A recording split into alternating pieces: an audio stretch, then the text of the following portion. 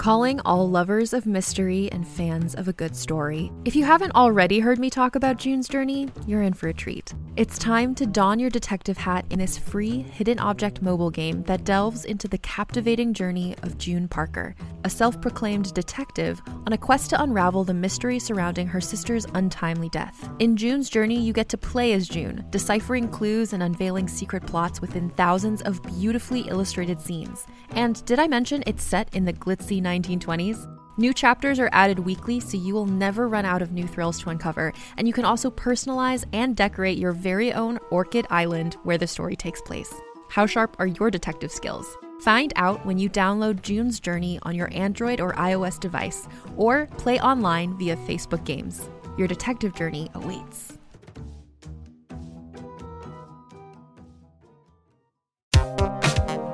Welcome to Story Smack. This is episode 76 of Story Smack.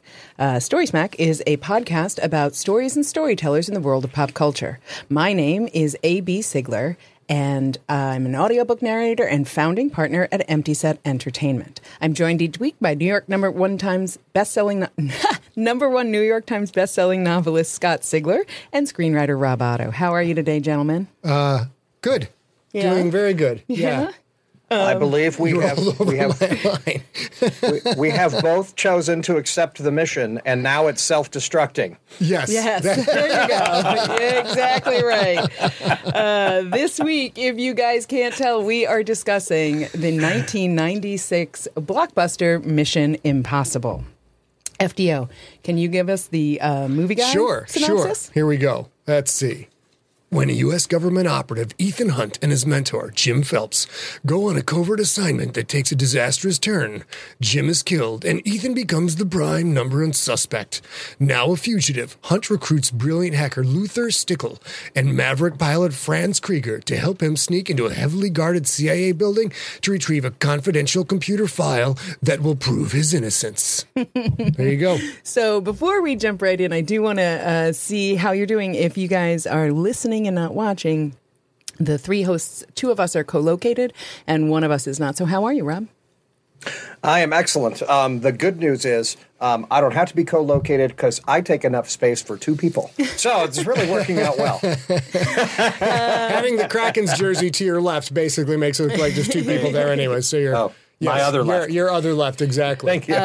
And each week we make a cocktail. It can be themed if it can be themed. This week the movie that we're going to discuss is Mission Impossible. So here on the left coast, I made two separate drinks. I made an Impossible Mission and a Mission Impossible. They are two different cocktails. Scott, what do I you got here? have the Impossible Mission, which is a beautiful drink. Yeah. But, very gorgeous. I'm not sure if you're going to like the way it tastes. So if you happen to be watching this cast, keep an eye on his face. Let's find out. It could be great, but it might not be. There's some peppery stuff in here and things on the Cinnamon on crust top. on the cinnamon. Okay, here we go.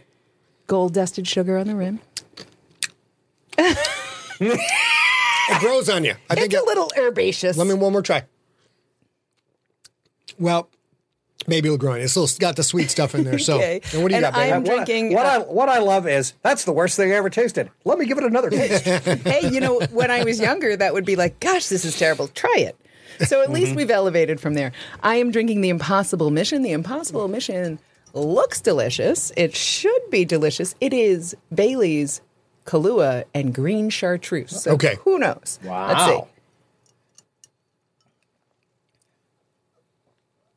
Less delicious than it should be. Okay. How about you, Robbie? Right. Well, so I went for an impossible shot of vodka, just like they celebrated the beginning scene. As far as I know, it's not drugged. And what makes it impossible is I'm drinking it out of my Tennessee Titans shot glass. And the Tennessee Titans did not exist when this movie came out. Oh, wow. Very nicely done. Zazdrovia. I love it. Very nicely done. Oh, my goodness gracious. So, To kick things off, baby, let's talk about... Okay. A chaser would have been a smart idea. Chaser would have been a smart idea. Now you can sit there and you can steep in it, brother. Steep in it. We're going to talk about general box office release. Why don't you tell us about the financials of this flick? sure. I always do the math work here because I'm not a writer, and these two guys are, and I understand writers are bad at math. So the original Mission Impossible, which from here here on out, we will be calling MI1, even though it's just called Mission Impossible. And this is your official spoiler alert before we talk about anything else. Here we go, you guys. It came out in 1996, and it cost $80 million to make, which today would be about $141 million. But that's okay because it's since made $457.7 million 1996 dollars, which today would be $806.8 million. So that $80 million budget was just fine. The whole franchise is up at $1.2 billion now. It's one of huge. Yeah. And that's not adjusted for inflation. True. True. I think they did okay. I think they did quite and I fine. think we're going to talk a lot about this. We'll get into it in a little bit, but I find it like this is par for the course for this entire franchise, which is a little batshit crazy and a little fantastic all at once, all the time. So we're going to talk a little. We always start this by talking about our favorite moments about the movie. Robbie, do you want to go first?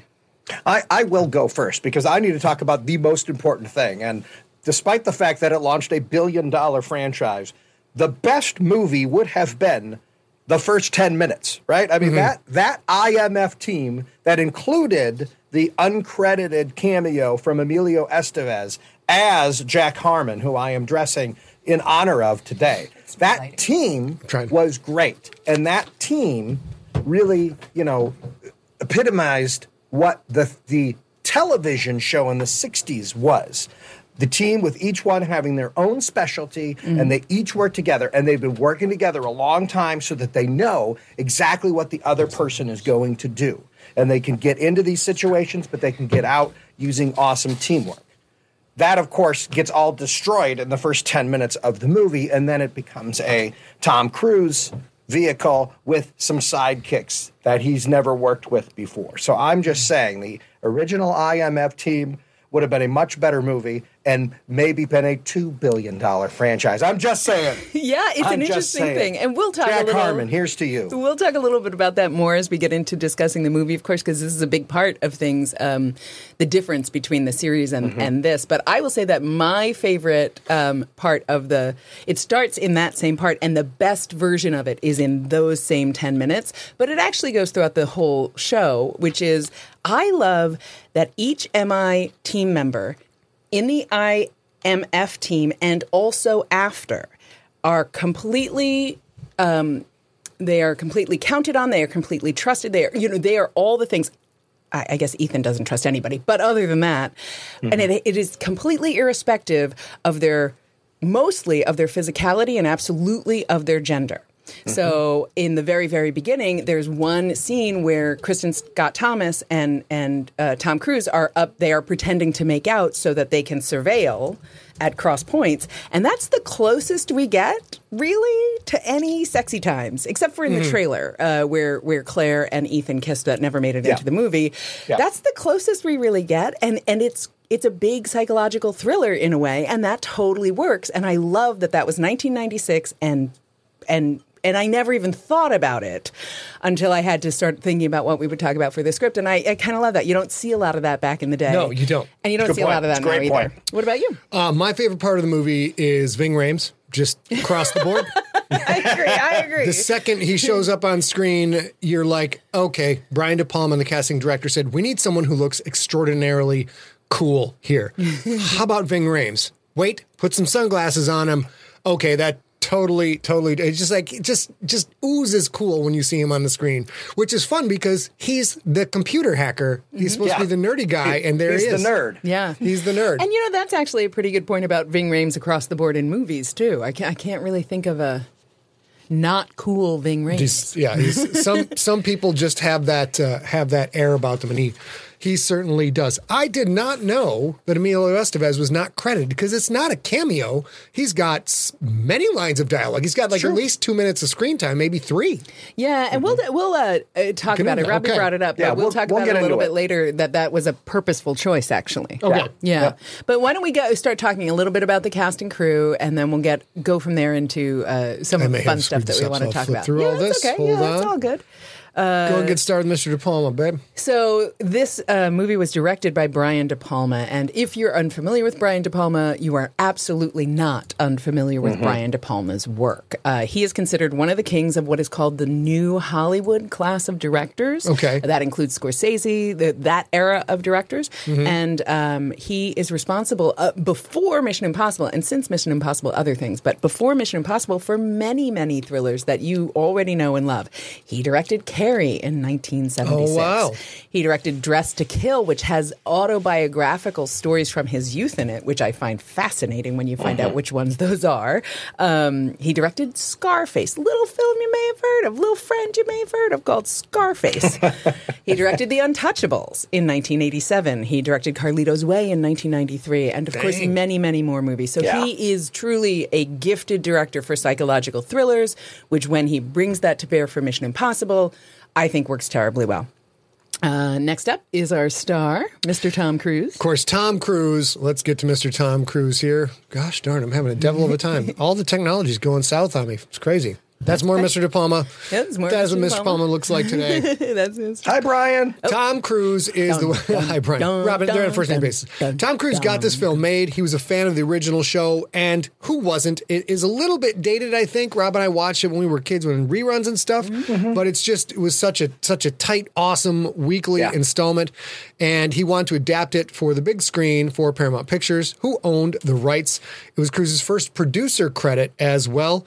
George Clooney was offered the part of Ethan Hunt, but he turned it down due to work in One Fine Day.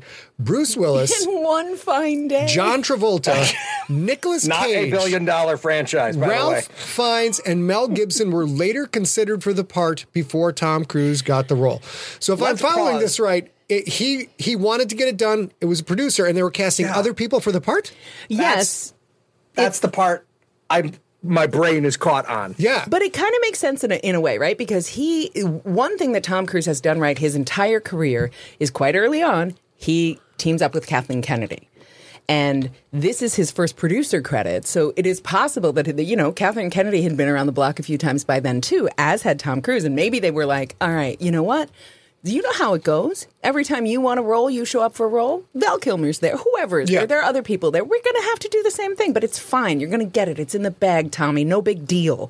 And so they go through all of that because that's the way that the studio heads and the people spending money are okay with it. And then they're like, well, geez, Tom Cruise is already there and he's Tom freaking Cruise. Let's just cast him. And then they feel great because they feel like it's their idea. And here is That's what I the think. best part, you guys. The absolute best part is Tom Cruise deferred his $20 million fee for a percentage of the box office takings. And as we've already covered, he's got more money than George Lucas selling Star Wars toys. It's just an enormous amount of money. I'd say that worked out for him. Yeah, it Okay. worked out pretty well. And I'm going to guess go ahead, Robbie. I want to know how that conversation goes, though. Tom Cruise, hey, I'll add my clout to this. I loved this TV series. Let's get it. Let's produce it. Let's go. I'm all in. Great. Let's cast George Clooney. Like how does that?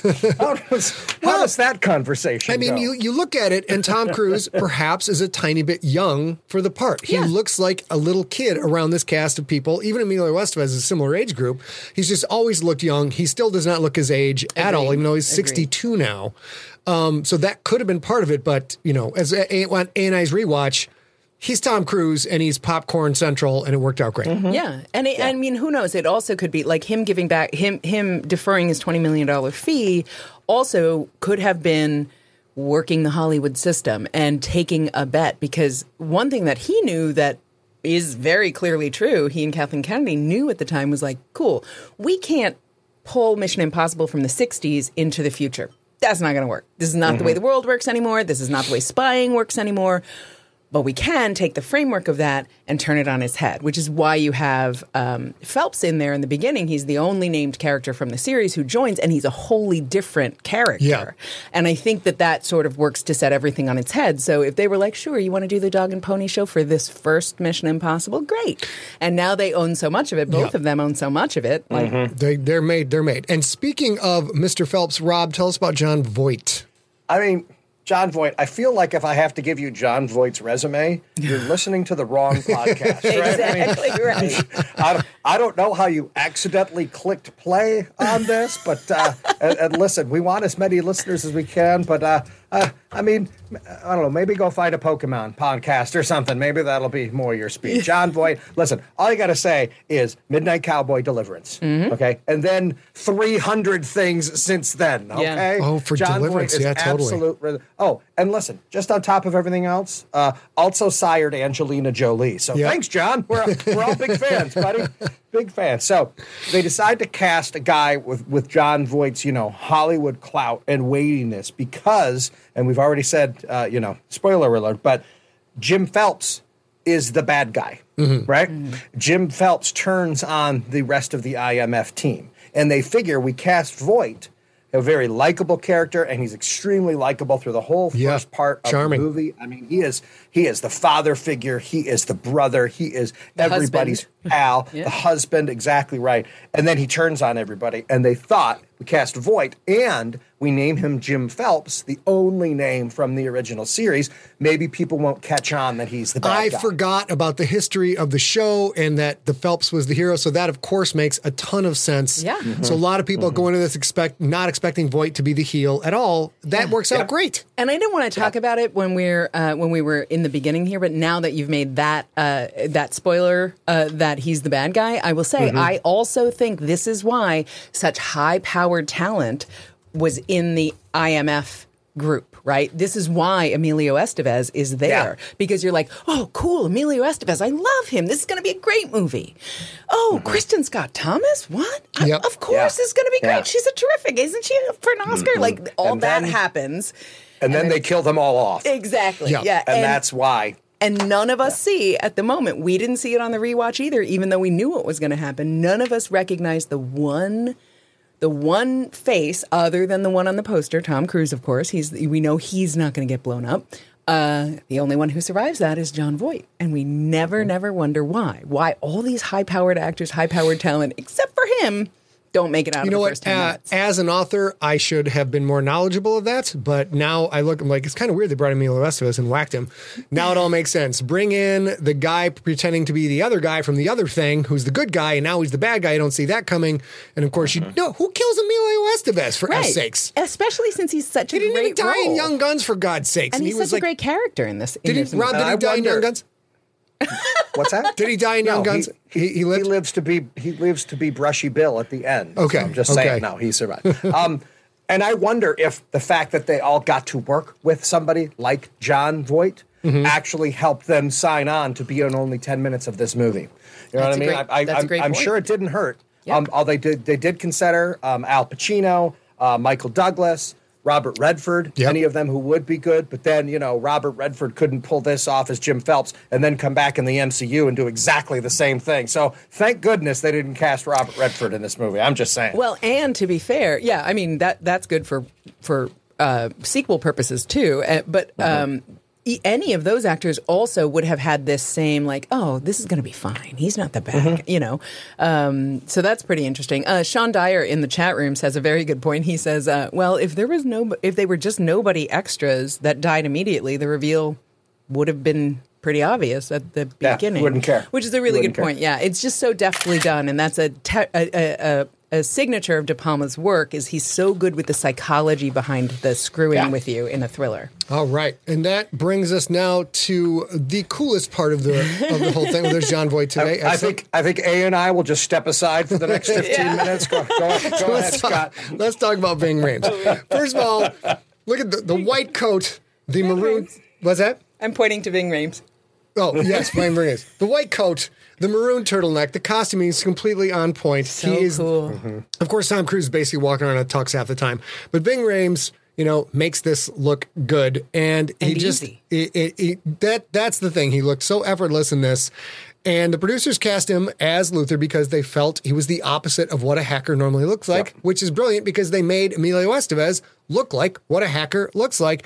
And then they turn around and bring in this suave AF MF. Tom Cruise and Ving Rhames are the only actors who appear in every single Mission Impossible film. He was born Irving Rhames. He was given the nickname Ving by his roommate at, State University of New York at Purchase. His roommate, another nobody actor who went to acting school and never made anything. So like Stan Tucci. Oh wait, Stanley. Yeah, I wonder. Stanley Tucci. Wonder whatever happened to that guy. Rames spent 2 years in the acting program at SUNY before transferring and graduating from Juilliard. And, of course, is a huge part of possibly my favorite movie next to Aliens, behind Aliens, is Pulp Fiction. So just a brilliant guy, and there he's in Pulp Fiction, and he's aging well too. Him and Tom Cruise both. Yeah. The thing about Ving, he's this big, muscular dude, right? He can get away with playing the heavy and the physical character. Does he get into a single physical confrontation in this movie? No. There's not one, right? Not one. And that is freaking great. Yeah. That is awesome. I love it. And if you go, that seems to be sort of a trademark. If you go back to Pulp Fiction, he gets the crap kicked out of him twice, but he never brings his big, thick physicality to bear to whoop up on someone else. So that's part of his gestalt. But here's the thing. You both did it. So he was also considered for Stephen King's The Green Mile for the role that went to Michael Clark Duncan. Michael Clark Duncan is no longer with us, but he was well above 6'3". I think he was 6'5", maybe. Okay. He was a giant man. Ving Rhames, that human being on the screen right now, is 6 feet tall and 200 pounds. Mm-hmm. He's just huge with his personality, and he's strong. He might be a little more now than 200 pounds, but he's not a terribly huge human being. Okay. He's just this huge, powerful person. And the fact that Tom Cruise is 4'4" tall, it probably helps. Exactly right.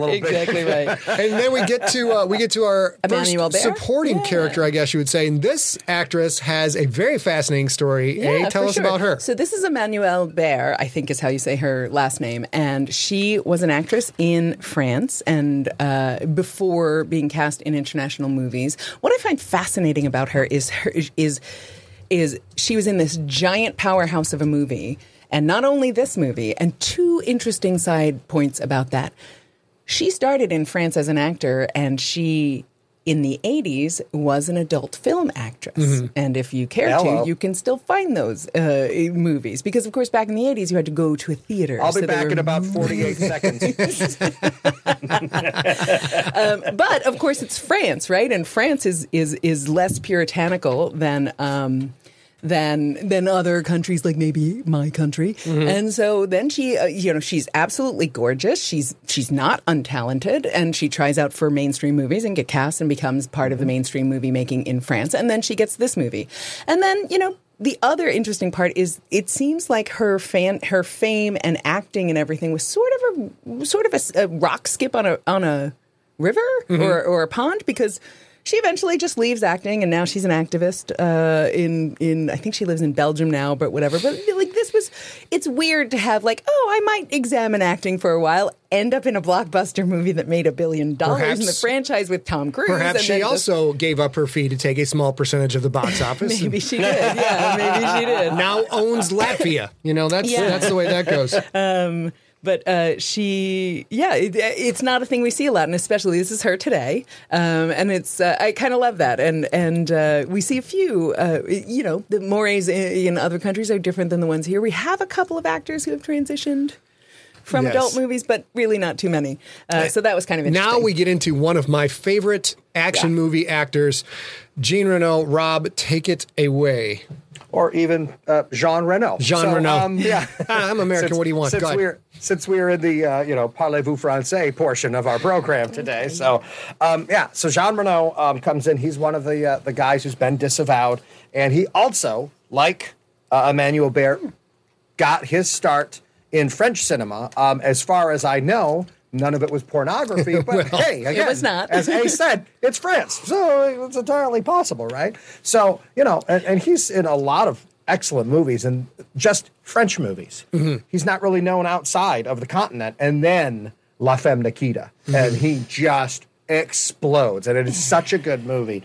And the cool thing about Jean Reno is that I think the best compliment you can give to an actor is that he seems like he's in the moment, right? I mean, the actor knows what's coming next. He even knows the words are going to be said, right? But the character has to act like this is happening for the first time, and how would I react? Mm-hmm. And Jean Reno just has this natural personality thing to him that he can react to what other people are saying. And whether he throws a lot of comedy in with his stuff. We've seen more of that recently. We didn't really see a lot of it in Mission Impossible. But there's that moment where Tom Cruise is like, he's got, the disc, and he keeps doing the hand thing, and he's hiding it, and it's in my pocket, and where is it? And it's over there, and she's got it, he's got it, where is it? Mm-hmm. And he just stands there for like 3 minutes watching Tom Cruise. He doesn't say a word, and yet everything's written on his face, and you can see the gears going like, well, that son of a bitch tricked me.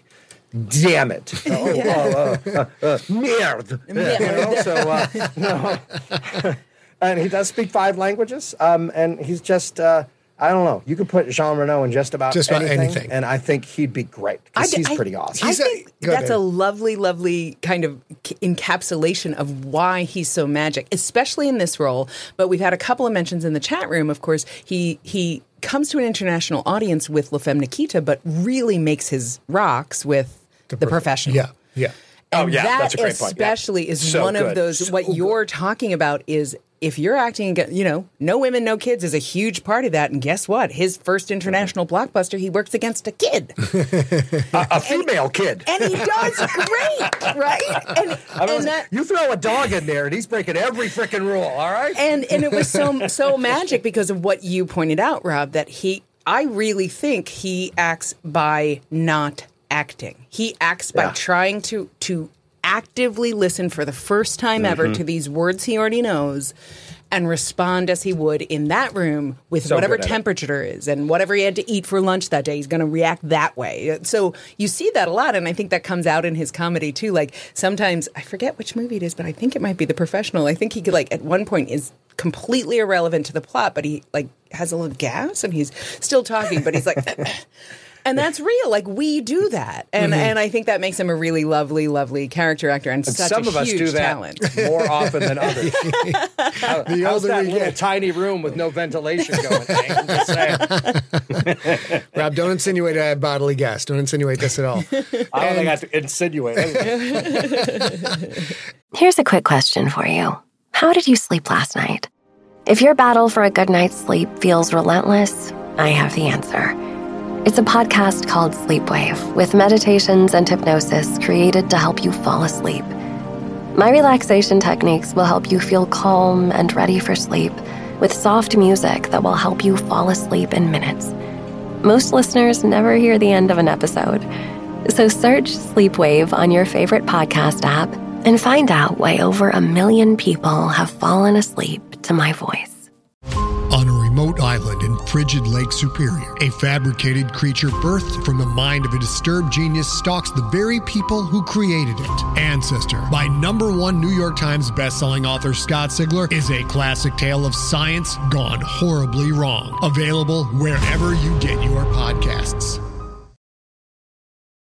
And that does it for our cast. We're going to go over a couple other images here. Got some other things to talk about. Is that right? I do want to say, can you call up the MI5? There are a couple. We've talked about them already, but there are a couple of really high-powered, very talented actors who lend themselves to this movie. 2 of them are in the first 10 minutes, and this is the third. This is Vanessa Redgrave, and she plays Max. And we'll talk more about her role, but she's an international arms dealer. And Ethan Hunt uses Max to expose the mole at Langley, back at the CIA, and has to do it very deftly because she is a hugely powerful human being in this scenario. And she's Vanessa Redgrave. She's gorgeous and lovely and talented. So she, of course, now she's in her mid-80s. She's maybe retired from acting, from a storied acting family. The Redgraves are a storied acting family, but she's very much that class of Helen Mirren, Judi Dench, who can also kind of look. Yes, they're very proper English ladies, but they can also, not take themselves too seriously. They've got a and death do something stare. Great. They've got both of those ladies have an absolute stone cold death stare, and it sells really well. And they have gravitas. I mean, that moment she appears on the screen, Max was originally written for a man, right? And so Vanessa Redgrave pops up, and you've been expecting Max. You've been expecting a man the entire time, and boom, it's Vanessa Redgrave. And I'll tell you, if not for Emilio Estevez and Jack Harmon, Max and Vanessa Redgrave would have been my favorite thing about this movie. Exactly, She's fantastic. So I'm so glad you brought her up. She's great. I didn't want to miss it, but they're so brief, those 3 roles. Emilio Estevez, Kristen Scott Thomas, who is on screen right now, you can't see Robbie, and Vanessa Redgrave are really lent an enormous amount of talent and are the epitome of there are no small roles, there are only small actors in this movie. They take tiny roles and make the movie so much better. And we are going to move on to sort of talk in general. So I want to say, like, one of the reasons this movie works for me personally is it is all popcorn, no filler. Yeah. There's no gravitas here. There's nothing serious here, but each popcorn is the perfect kernel of popcorn is the thing about it, right? And you get that by getting Vanessa Redgrave to take this very, very important and yet smaller part than she's used to. You get that by having Emilio Estevez be like, sure, I'll be uncredited. Just make sure I die spectacularly. Do we have any information on how does someone who's a star like Emilio Estevez get into this and go uncredited? All right, let me dive into that. Okay, so, Robbie. As A intimated earlier, it was on purpose, and a couple things. Probably one thing, Tom Cruise not taking $20 million and instead taking a cut at the end gives them extra money to pay extra money to bigger names. So that's probably how you get Kristen Scott Thomas and Vanessa Redgrave and Emilio Estevez. Now, remember, this is back in the mid-'90s, so we don't have instant internet anything, right? They can sneak somebody onto a film set and most times get them the hell out of there before anybody knows who it is. Today, you just can't do that. There's cameras everywhere, right? So the idea was, let's not even put his name in the credits. And then when he pops up in the first couple of scenes, people will be like, that's frickin' Emilio Estevez right there. That's you know, hello. That's Gordon Bombay. It's a nice Easter egg, right? We're rolling, man. And then the idea is, let's get somebody really recognizable. And then when he dies, people are going to know, okay, this is serious. Because this movie starts, if you didn't know anything about this movie, you think this movie is going to be about that team of people and figuring out what's going on and working together the same way the show was. And then De Palma turns everything on its head by killing off the first IMF team. And they kind of had that same thing when Jon Voight dies, quote unquote. But then, of course, he comes back later in the movie. It turns out he didn't die. So throwing somebody like Emilio Estevez and letting him be the first dead guy, letting him be so likable that everybody wanted to see more of him in this movie, and then having him get, like skewered by the top of an elevator. That's pretty freaking gruesome. It's pretty gruesome. We don't see a drop of blood, and yet we're all like cringing. And they were like, okay, this might be something serious that's going on here. And because when it comes down to it, it's a movie about another movie, right? Getting the knock list and getting all the names becomes a movie where somebody's out hunting people on the knock list, right? I mean, this is the preamble for what another movie could be, and yet it's the movie. And so you've got to step up that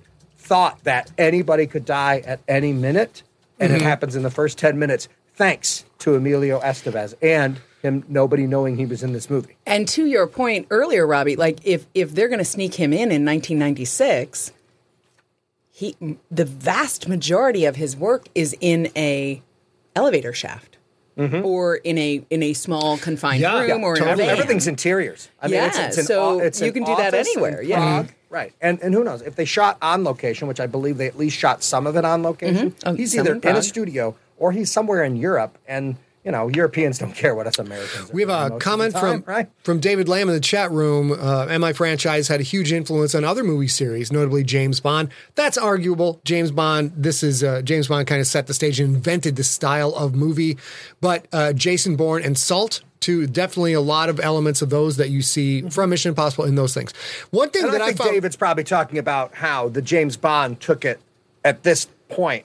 Takes a left turn and it becomes less campy, less about the gadgets, and which eventually leads to Daniel Craig's James Bond, which you get the best Bond after Mission Impossible becomes much more of a sympathetic character. Sean Connery is, well, we won't go along with this, but Sean Connery is exactly the Bond from the books. If you've read a James Bond book, he is a psychopath, and absolutely kills anyone, has no remorse whatsoever.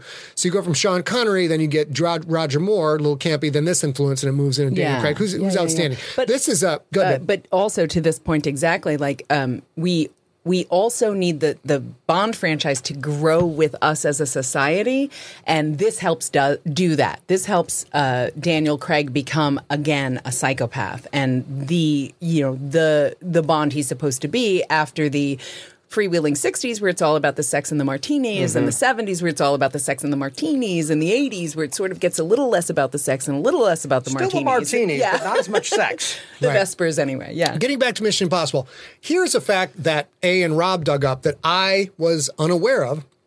This reminds me a lot of my fascination with the first Saw movie, where if you watch Saw the first time and you're telling a buddy about it, you're like, oh my God, it's so gory. There's so much blood and guts in this movie. It's incredible and horrifying.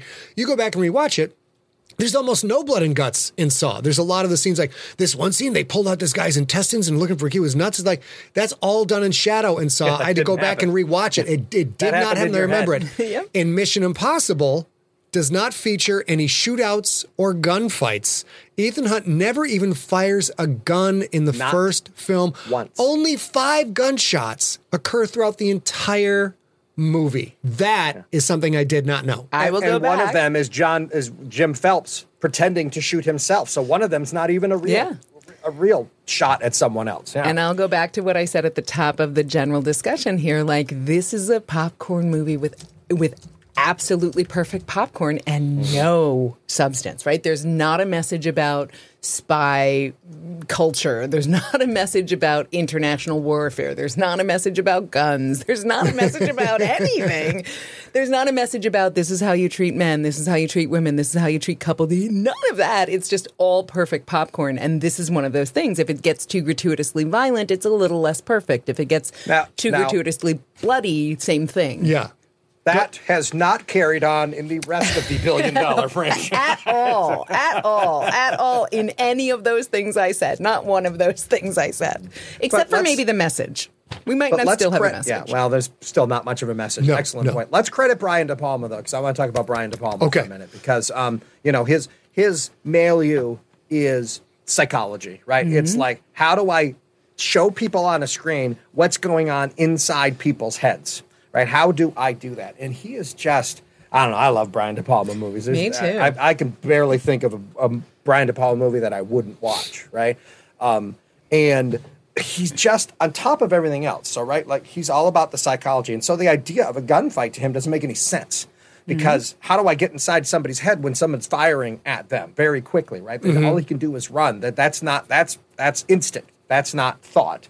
And he just uses all these moments. He stays on a close-up a half second longer. He shoots everything from these weird like ceiling angles. It's like one random shot of Ethan reaching up and grabbing something off a top shelf. He had to reset for an entirely different camera to shoot that one shot. Why do we need to see Ethan reaching up and grabbing something off the top shelf from the aspect of the top shelf? I mean, it doesn't make any sense. It's unnecessary, and yet it's beautiful. It's well done. It's so well edited together. And I give Brian De Palma just a huge amount of credit for that because he wants to see film as art, and he makes sure that in a $1 billion franchise, there can still be art involved in that. And that's what he does. I'm so glad you mentioned, because I am completely with you. We should start a fan club for Brian De Palma. I think the work that he does. I guarantee there's some out there already. I know, but we should start ours because we're smarter than everybody, obviously. Well, but you make an excellent point. I agree with you. Here's my thing. I completely agree. There is no point, no reason, no rationale for the point of view when Ethan, we see this also a lot on the trains where they do this very long shot of walking or this very long, I have to get all the way there. And we see the camera pan there before Ethan moves. We see all of that. But then we see from the point of view of the shelf, and I agree there's zero reason that needs to happen for the story that is being told.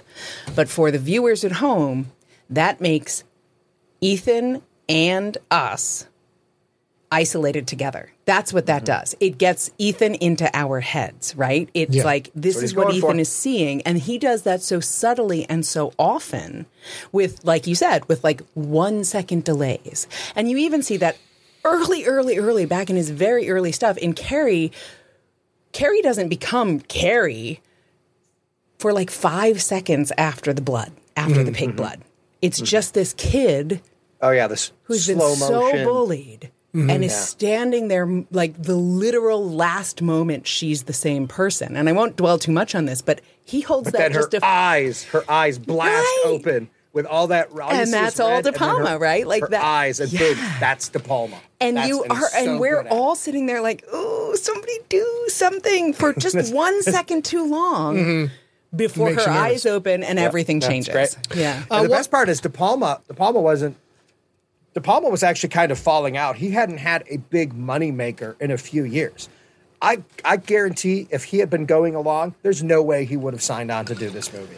I don't care who's in it. Yeah. I don't It does care. seem This out is of his milieu. Yeah.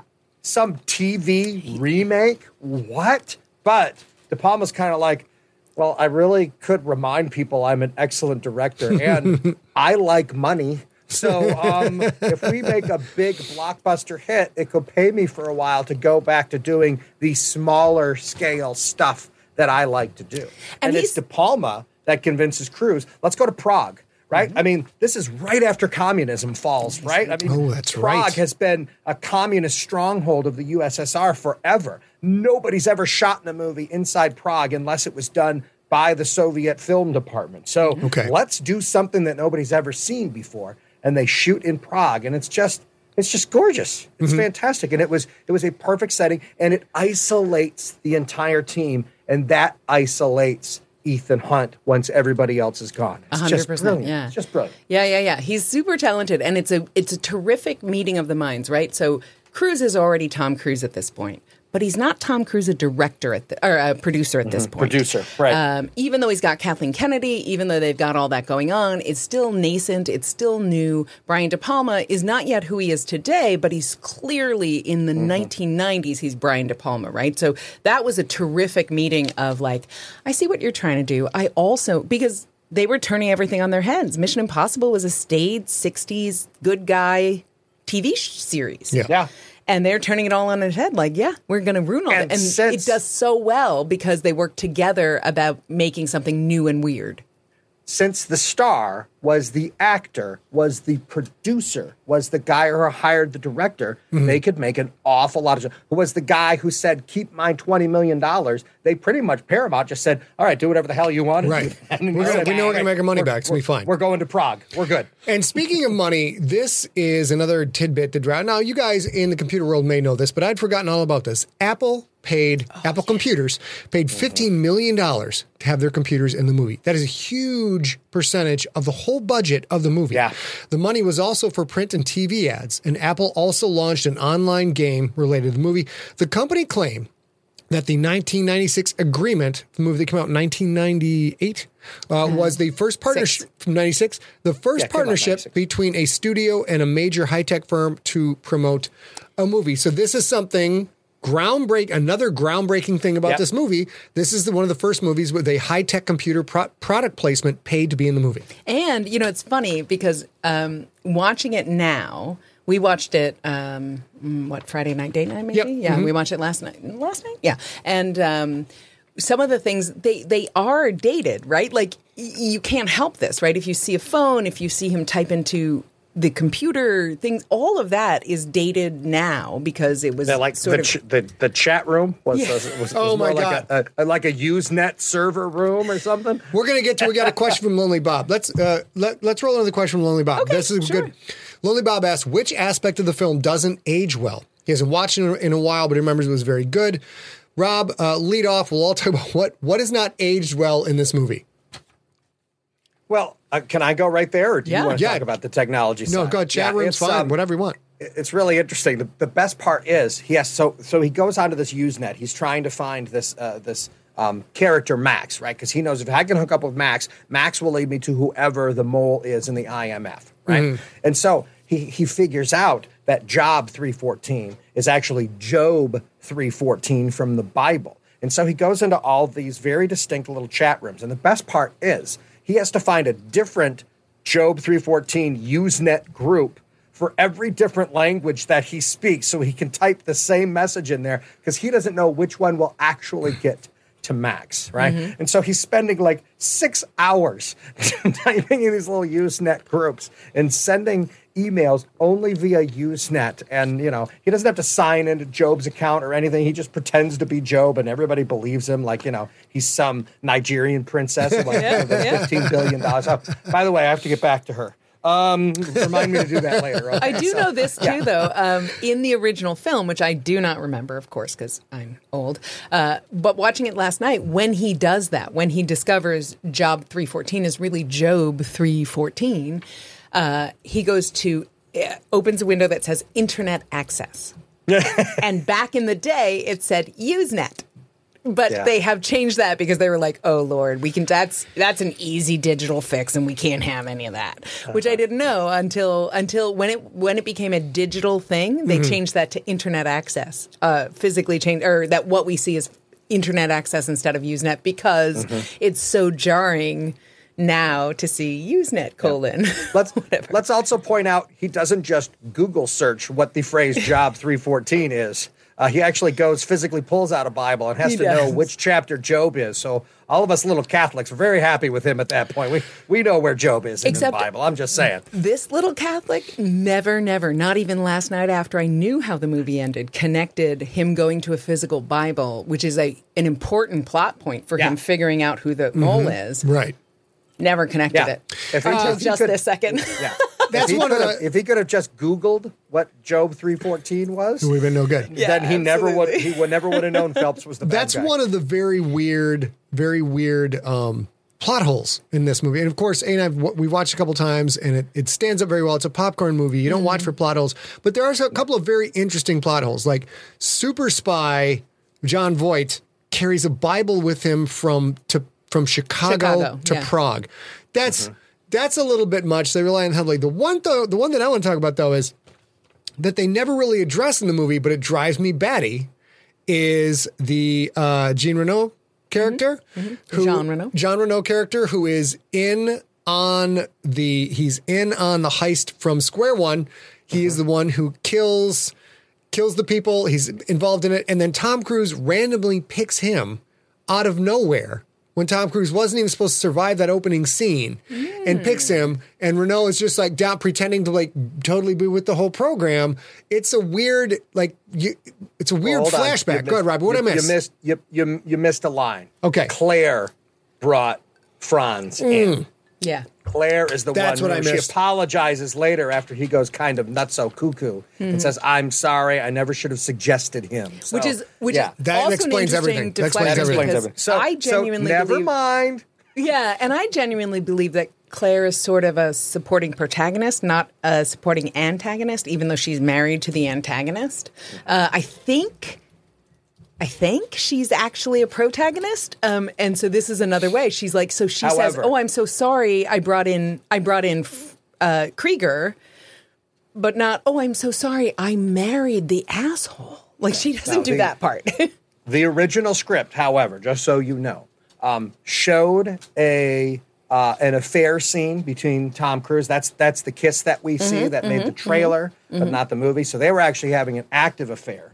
And it was Claire going after Ethan Hunt because they knew. So she's having an affair, pretending to love Ethan Hunt when actually trying to betray him. And second, she is the one, according to the original script, that did blow up the car and kill their teammate. So good. Yeah. Maybe they also edit explains that out to make her more sympathetic. But that is all in Ethan Hunt's head. We never find out if John Voight's character actually blew up the car or Claire blew up the car. It's just Ethan walking through the process in his noggin. It could have been her. We don't know. So for you guys, if we have a little bit of time. We're doing really well time-wise. Yeah, go ahead. For you guys as screenwriters, I have a question. If the original script has Claire as a sort of supporting antagonist, and of course we all saw, you can still watch it today, the trailer where Claire and Ethan smooch, but that never shows up in the movie. How do you guys feel about that? Like, how does your script evolve? In some of your work together, has your script evolved where, like, this is very clearly, like, this is comic relief, and they become a pivotal character, or they become, does that happen as you work through it? Yes. Absolutely. Rob, tell about mall pigs and the evolution if you want to. So the film that we wrote that we are currently in, development, Sure. I guess the stage we could call it, right? Yeah. So it started out with a number of characters. We have switched the main character from one brother to another brother. There was one supporting character that was mostly there for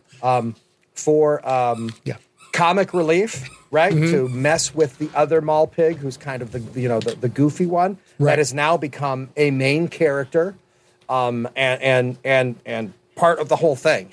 Her entire character developed out of the need to do some things, and we're just like, well, why don't we have Gladys do that? That makes sense to make it work. So yeah, that happens, and the opposite could also happen, right? You take somebody like Claire, and it might be producers' meetings. It might be writers' meetings. It might be. It also can be their performance on screen. There's so many instances in movies where, okay, we're bringing this bit character, and like, holy crap, we did not think this actor or this actress was going to do this. Yeah, and the producers and the directors look at it and be like, we've got to get more of that on screen because that's going to put butts in the seats and is going to sell sugar. That's what it is. Well, listen, one of the first movies we did on Story Smack was Caddyshack. Yep. And, the producers at one point said, listen, you got Bill Murray and you've got Chevy Chase, and you don't have them in any freaking scenes together. Fix that, right? So sometimes you're right, Scott. Sometimes it's the performance, or sometimes it's, especially when you start thinking, well, if this becomes a franchise, we really want that character to live. Now, why no one had that meeting about frickin' Emilio Estevez is beyond me, because he would have been great in MI5. I'm just saying. And to bring in Simon Pegg, and it could have been frickin' Emilio Estevez. And here's the crazy part about that. Like, we never see Emilio Estevez die. We understand that he died. We understand that he gets into the whatever, but we never see dripping blood. Multiple impales. We never see dripping blood in the elevator. We never see anything. And this movie is full of popcorn, as I've mentioned several times. He could have come back as Simon Pegg's character anyway. That feels like a Joss Whedon excuse, is what that sounds like to me. Okay, fair. But one thing, Rob and I we grew up together and we role played in D&D and Champions and all those things, and that is where we learned a lot of our storytelling chops, is watching the physical reaction of people sitting across the table when we do the big reveal. And one of the rules that was always in my games when I was a game master or a dungeon master was dead equals dead, but if you don't see the body, odds are, and nobody ever sees the body of Emilio Estevez. So I would love to see Mission Impossible 7. They bring his ass back. That would be fantastic. And I'm not saying that would work in any other venue. But hear me out, Robbie. Hear me out, you guys at home. Okay. Everything about this movie, the reason it works, the reason there's a helicopter in a tunnel, the reason all that happens is because... happens on a whim especially, is because it's all popcorn, no gravitas, right? So this is the one chance you get to get away with not a parody, not a Simon Pegg, Nick Frost movie, not that kind of movie. The one way you get away with it is there's no message, it's all just popcorn. And we'd be like, oh yeah, no, he flattened himself, or something, and he comes back, and then he gets killed anyway. The flattened himself thing, all right, so I mean... He's about to take a giant metal pole right in the face. So unless he learned some deep-throating skills from Emmanuel Barrett or something, I don't know how you get past that. And the helicopter thing, inspired by this movie, a Brazilian helicopter guy, flyer, pilot, I know there's a word for that. Yep. How many shots have I taken? Actually flew through a train tunnel just to prove that it could be done. So I'm just saying. I'm just saying, on a whim, you don't fly through a tunnel that has a train in it on a helicopter. You spend a lot of time, you get a lot of insurance, and you do it that way. But yeah, it's such a fun thing because we've talked about this a little bit on Story Smack. Like, I'm much more willing to kind of roll with punches because I am not a writer. I don't have to think it through, right? So if it works for me, it just works for me. And on the rewatch, it worked for both of us in different ways. And today we were talking about, like, why on earth are you guys not mad about it? Yeah. Here are some people it did not work for. Fans of the television series, including actors, Peter Graves, Martin Landau, right? Yeah, 100%. I mean, these guys, the director, Reza Babai, right, just did not like this movie. And, you know, it was Peter Graves played Jim Phelps in the television series. And he was just pissed that the only guy that gets named and essentially brought in from the TV series is the bad guy. Can't do that.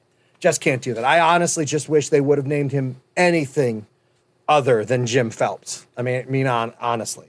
So and Martin Landau, there was script ideas at the beginning to bring them in as supporting characters, at least as cameos. Right. And once they saw what was happening, they all said no.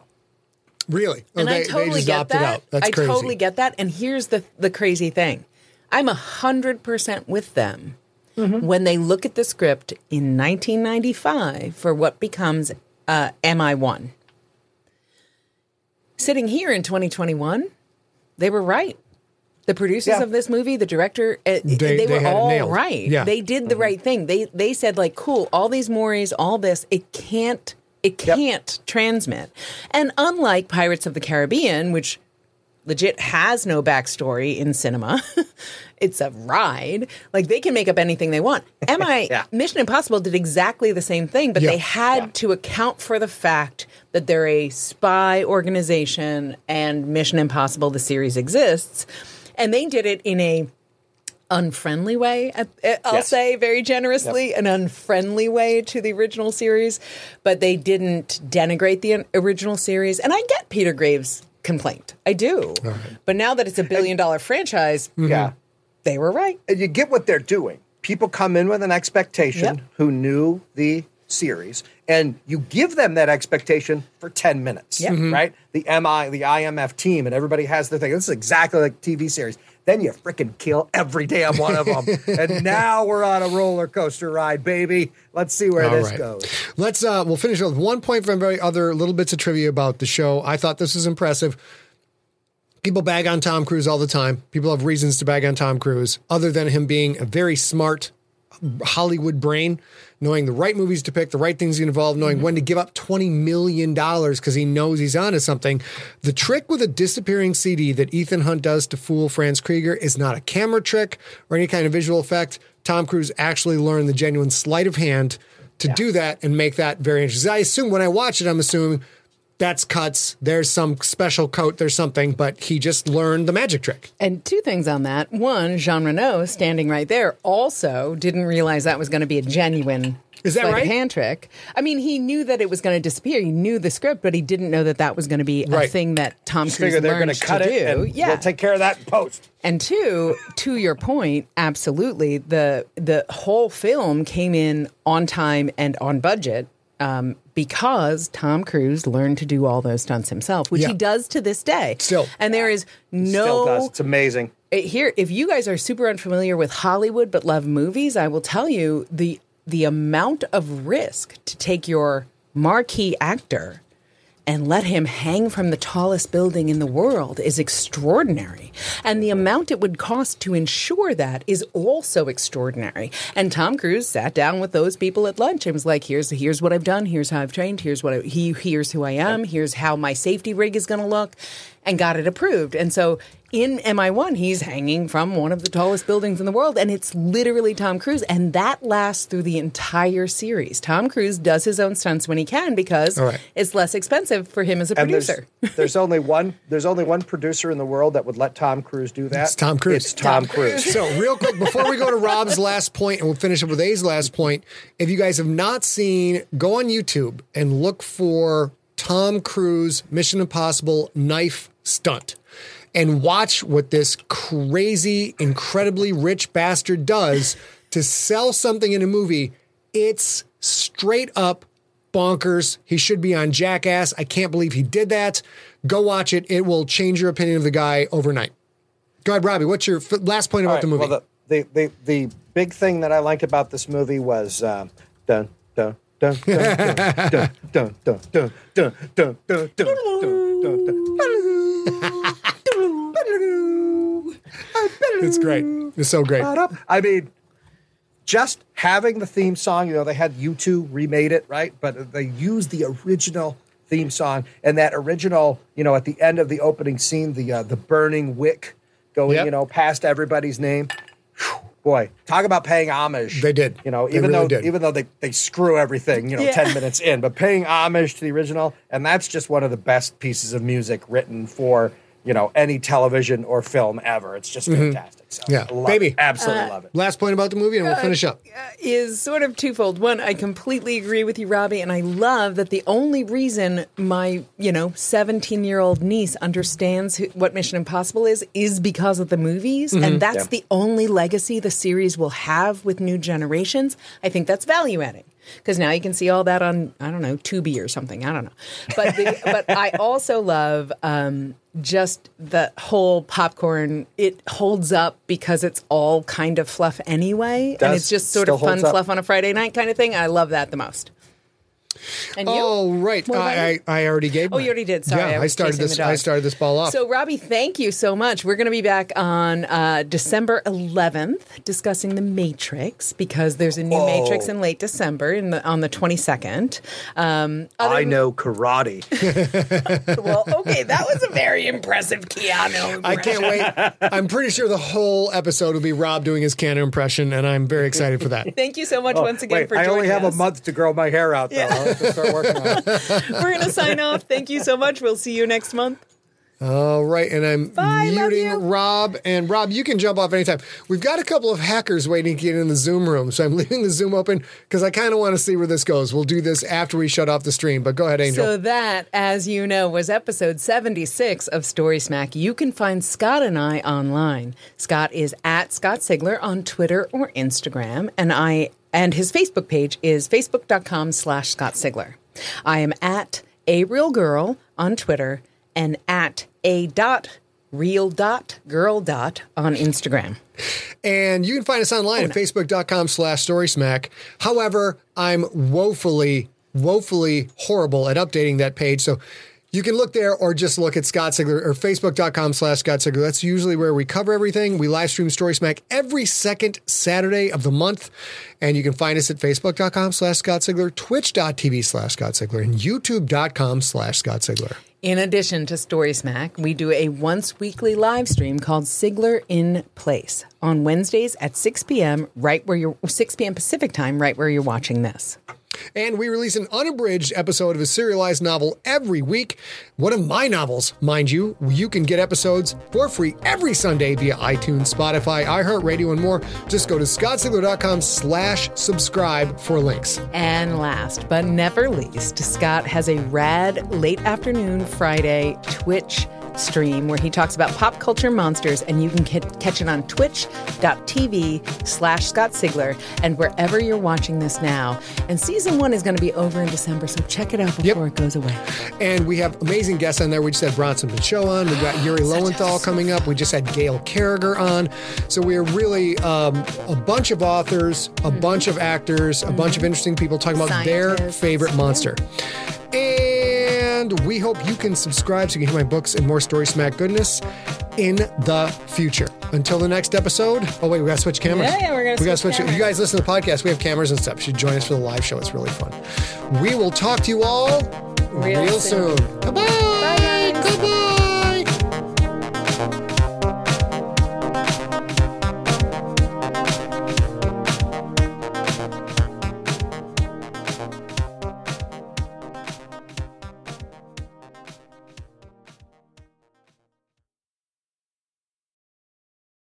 Greetings, adventurers.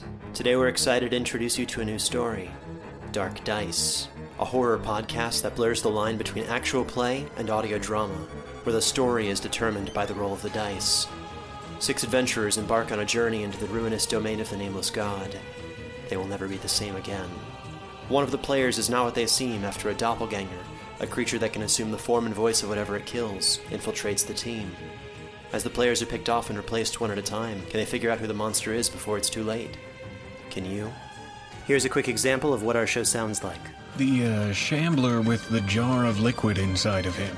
Soren Arkwright let loose an arrow that cracked the glass, passing through the spine of the creature. The shambler still managed to maintain its forward momentum, but stumbled as it eagerly tried to bite and swipe at Soren, landing near his feet. As Jeff Goldblum has now joined our cast, Dark Dice is available however you listen to podcasts.